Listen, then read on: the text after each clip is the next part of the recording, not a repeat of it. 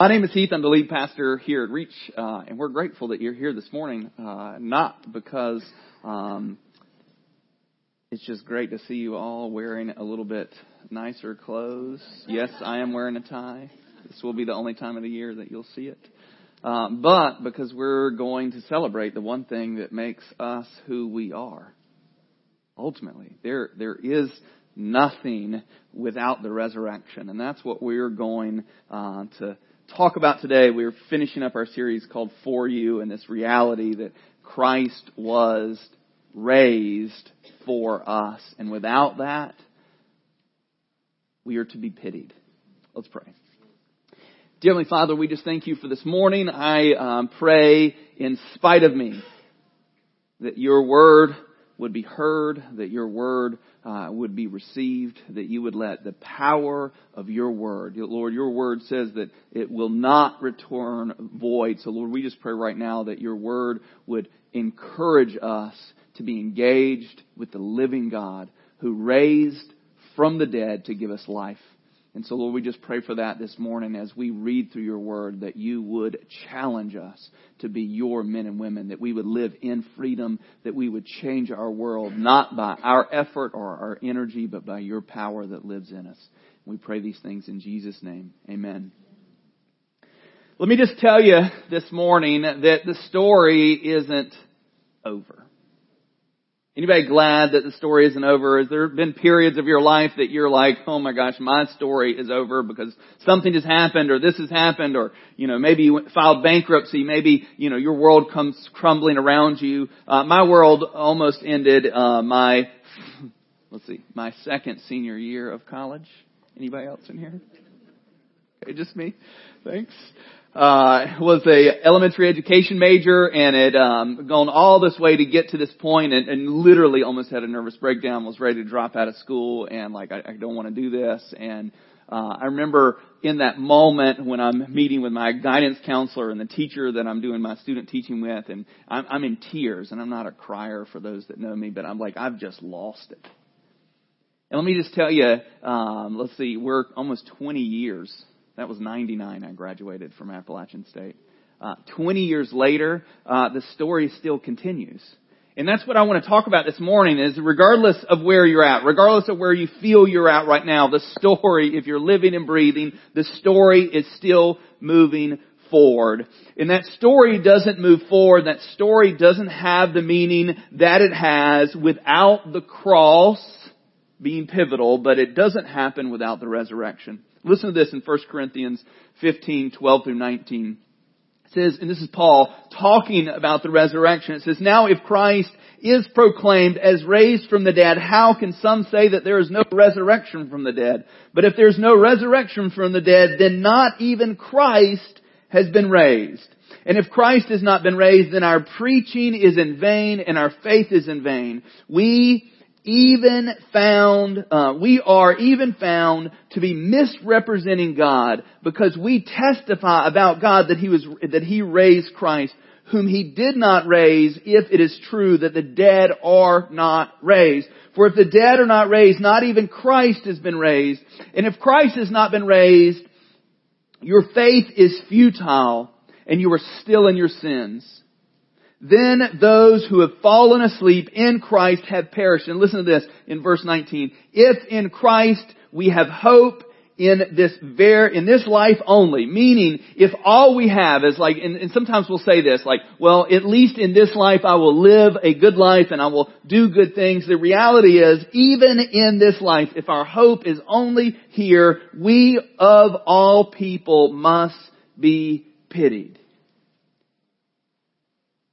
Without the resurrection, there is no point to this. There is no point in singing together. There is no point in studying the Scripture. There is no point in anything with the resurrection. It is the one thing that for centuries people have been trying to pick apart because they know that if they can if they can prove that the resurrection did not happen, then there is nothing for us to celebrate in.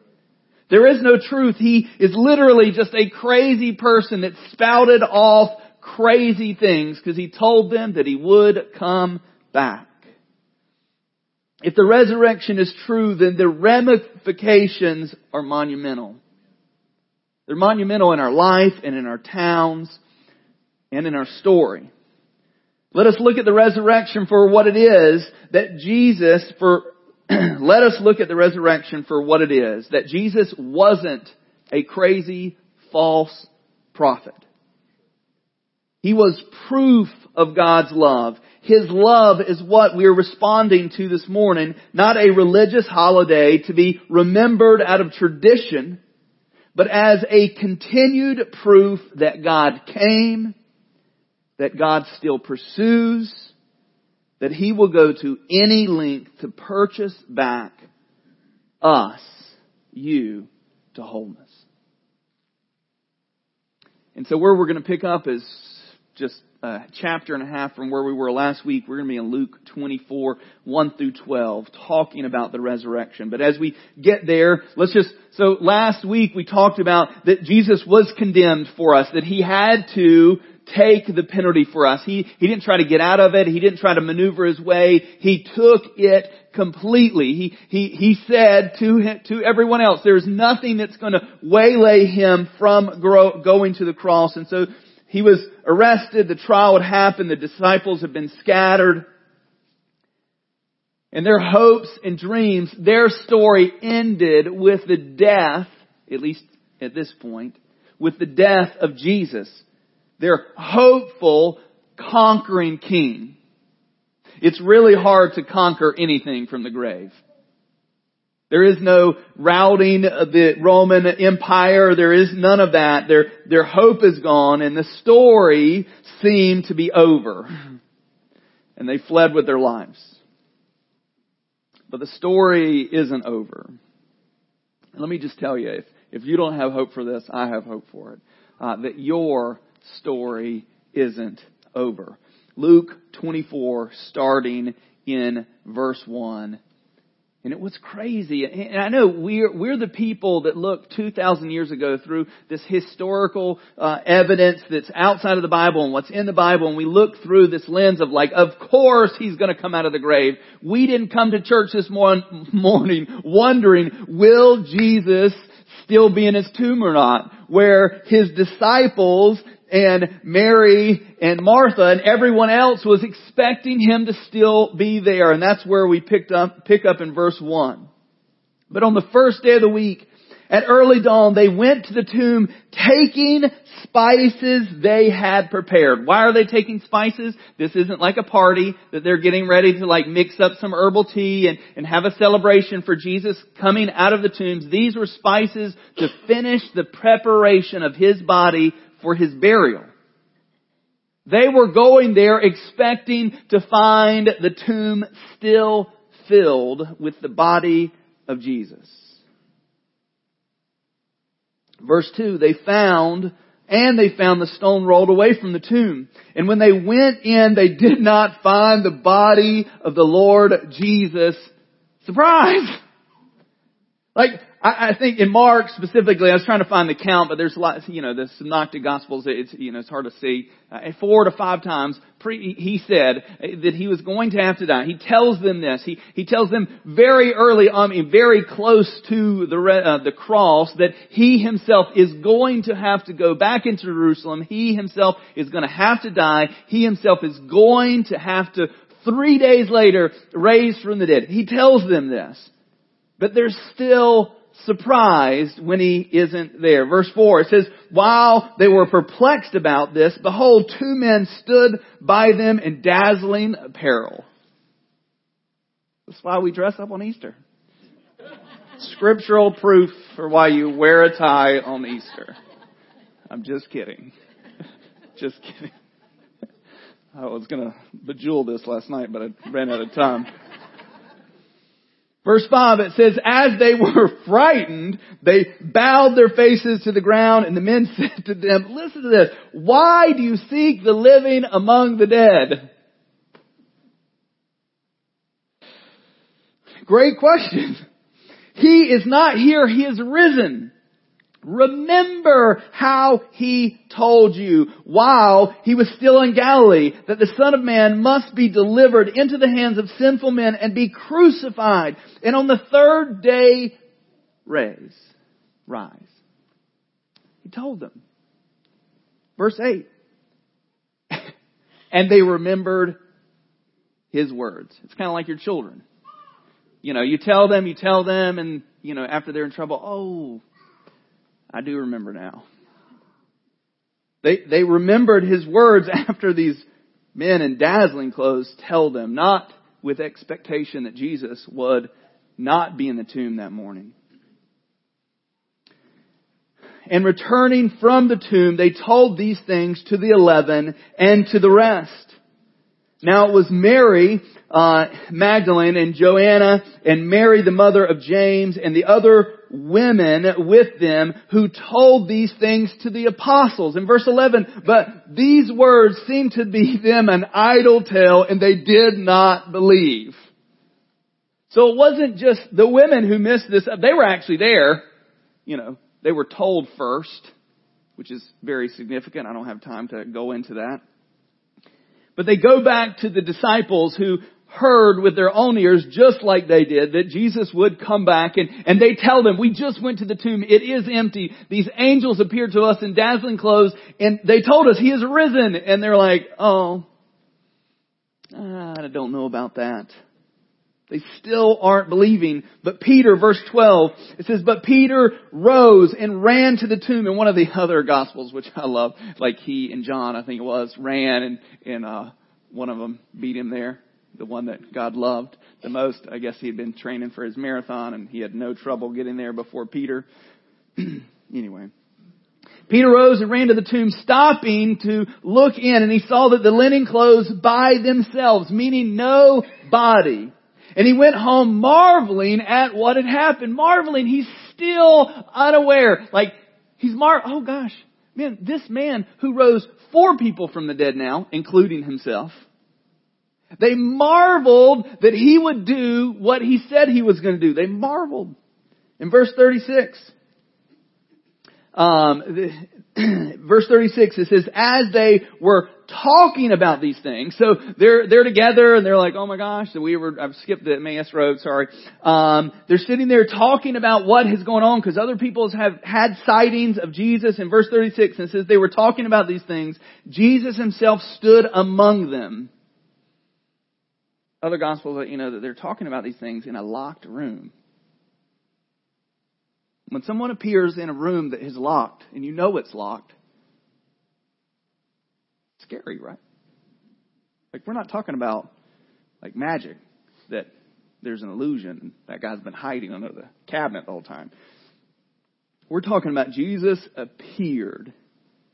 And Jesus Himself stood among them, and He said to them, peace to you.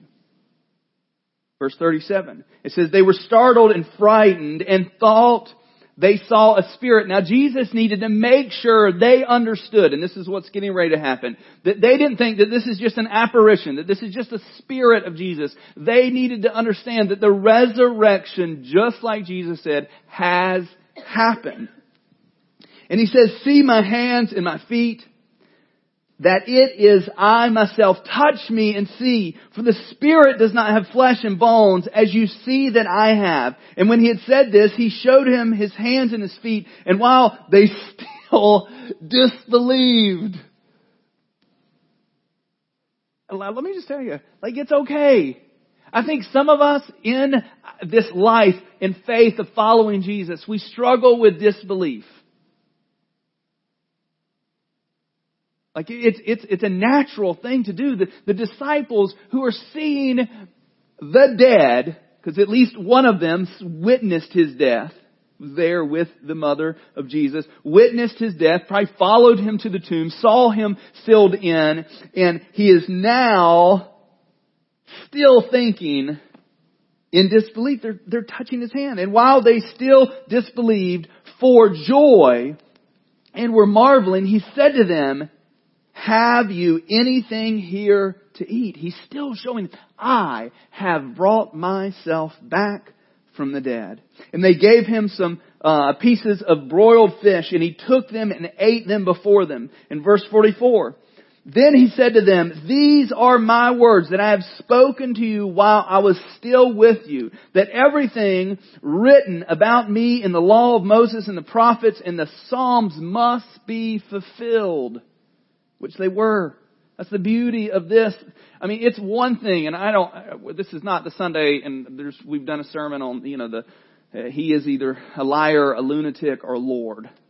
There is no other option for us to look at Jesus. We cannot say he is a good and wise moral teacher because he claimed to be God. So we cannot have any other reality other than he is who he said he is. And he's proven that for these words that they had studied hundreds of years before this moment that he walked right into them. He did exactly. He was born where he said that he was going to be born, to who he said he was going to be born to, and he did these things that they proclaimed years and years in advance.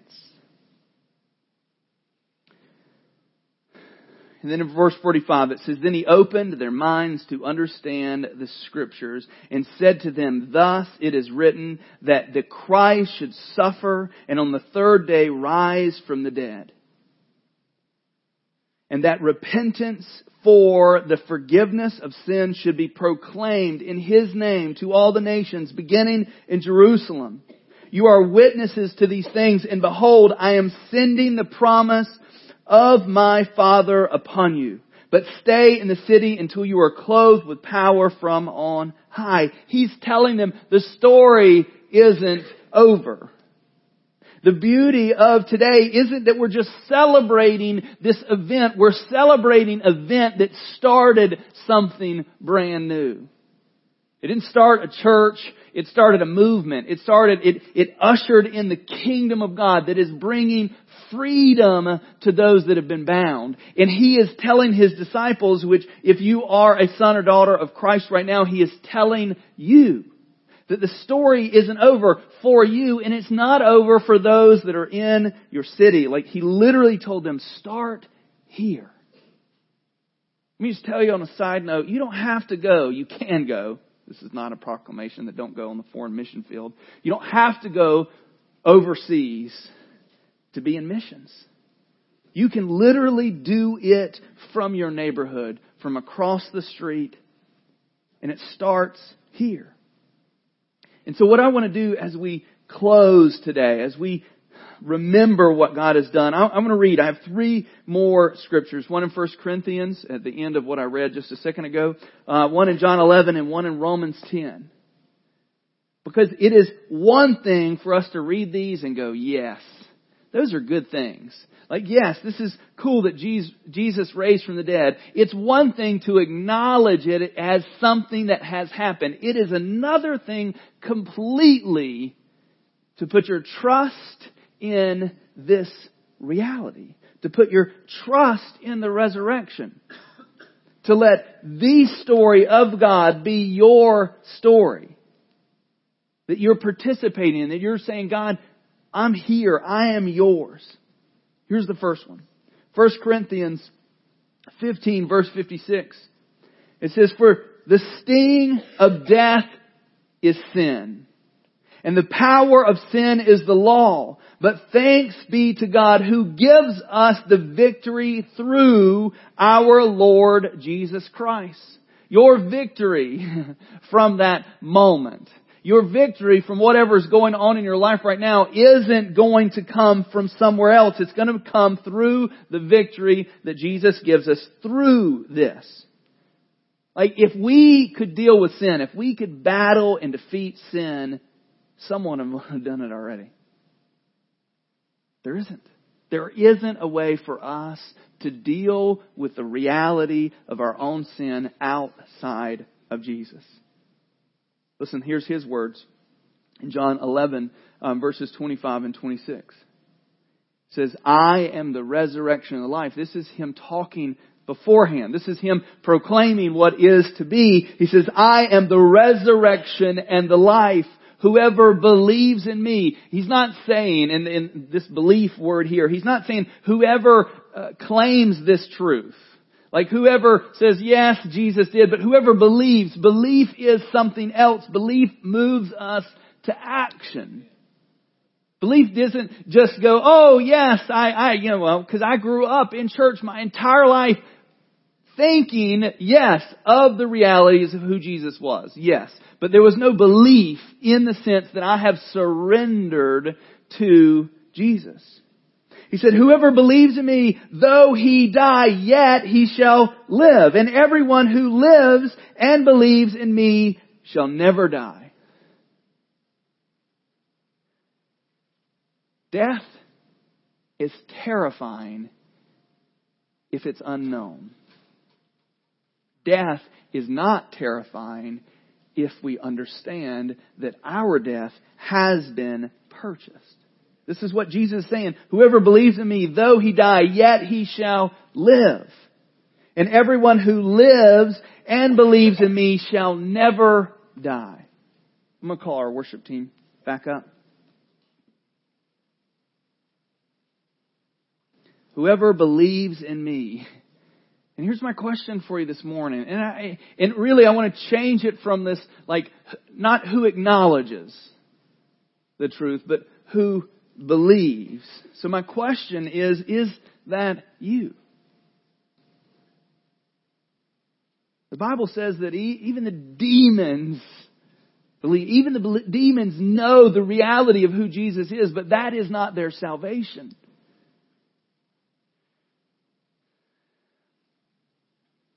And if not, what's stopping you? Like, what changes? I think the thing that you see, the picture that you see all through the New Testament, what's getting ready to happen after the Gospels into the early church, the thing that you see is you see 11, screwed up, flawed guys who do lots of really dumb things. We've talked about them in here. Over and over again, Jesus forgiving, restoring, forgiving, restoring, forgiving, restoring. What changed from the disciples, and they weren't perfect afterwards, but what changed from the disciples of the 4 Gospels to the disciples of the rest of the New Testament? The resurrection changed. The Holy Spirit, the promise from the Father, changed because they were unable, even in the presence of God, unable to be what God had called them to be until Jesus took the sacrifice, became it for them, proved that He was able and capable to give them these things that He's promised, raised from the dead, showed Himself to them, and told them to wait. Because I'm going to send you the one thing that is going to make you able to be my disciples, to change my world. Here's our world. Here's the last scripture. Romans 10:9. It says, if you confess with your mouth that Jesus is Lord and believe in your heart that God raised Him from the dead, you will be saved. Listen to this in verse 10. It says, for with the heart one believes and is justified, and with the mouth one confesses and is saved. This is our reality. There's nothing else. We are not a civic organization. We are not, we do social justice, but our one mission as a church is declaring who Jesus is and calling people to trust and believe, to speak it, to believe it in their heart, and to use the rest of their life, just like the disciples, to change their world. And so as we close out today, as we go into our last worship song, let's worship different. I think sometimes we forget that the story is still going on. We feel like, yes, Jesus has done it, and I can just float and skate and do whatever, and He'll maintain me till the end, and then I'll die, and then I'll be with Him in heaven forever. And we forget the reality that God has called us here to work here. The story is still going. There's people in our city that need what we proclaim to have. So let's live like what we proclaim to have is actually in us. Let's pray. Dear Heavenly Father, it is by your grace and mercy that we even have the opportunity to submit and surrender to you. And so, Lord, we pray right now in Jesus' name that you would do what I am unable to do. That you, through your word, would proclaim what your Son has done. That you would call people into your kingdom. That you would call your disciples to up their game. To be the men and women that you have designed them to be. And so, Lord, we pray right now in Jesus' name that as we close this service, as we worship, that we would proclaim the truth of who you are. And that truth would change us. It would change our world. It would change our life. It would change our families. And Lord, right now, we just pray that you would do what only you can do. Lord, receive our worship. We pray these things in Jesus' name. Amen.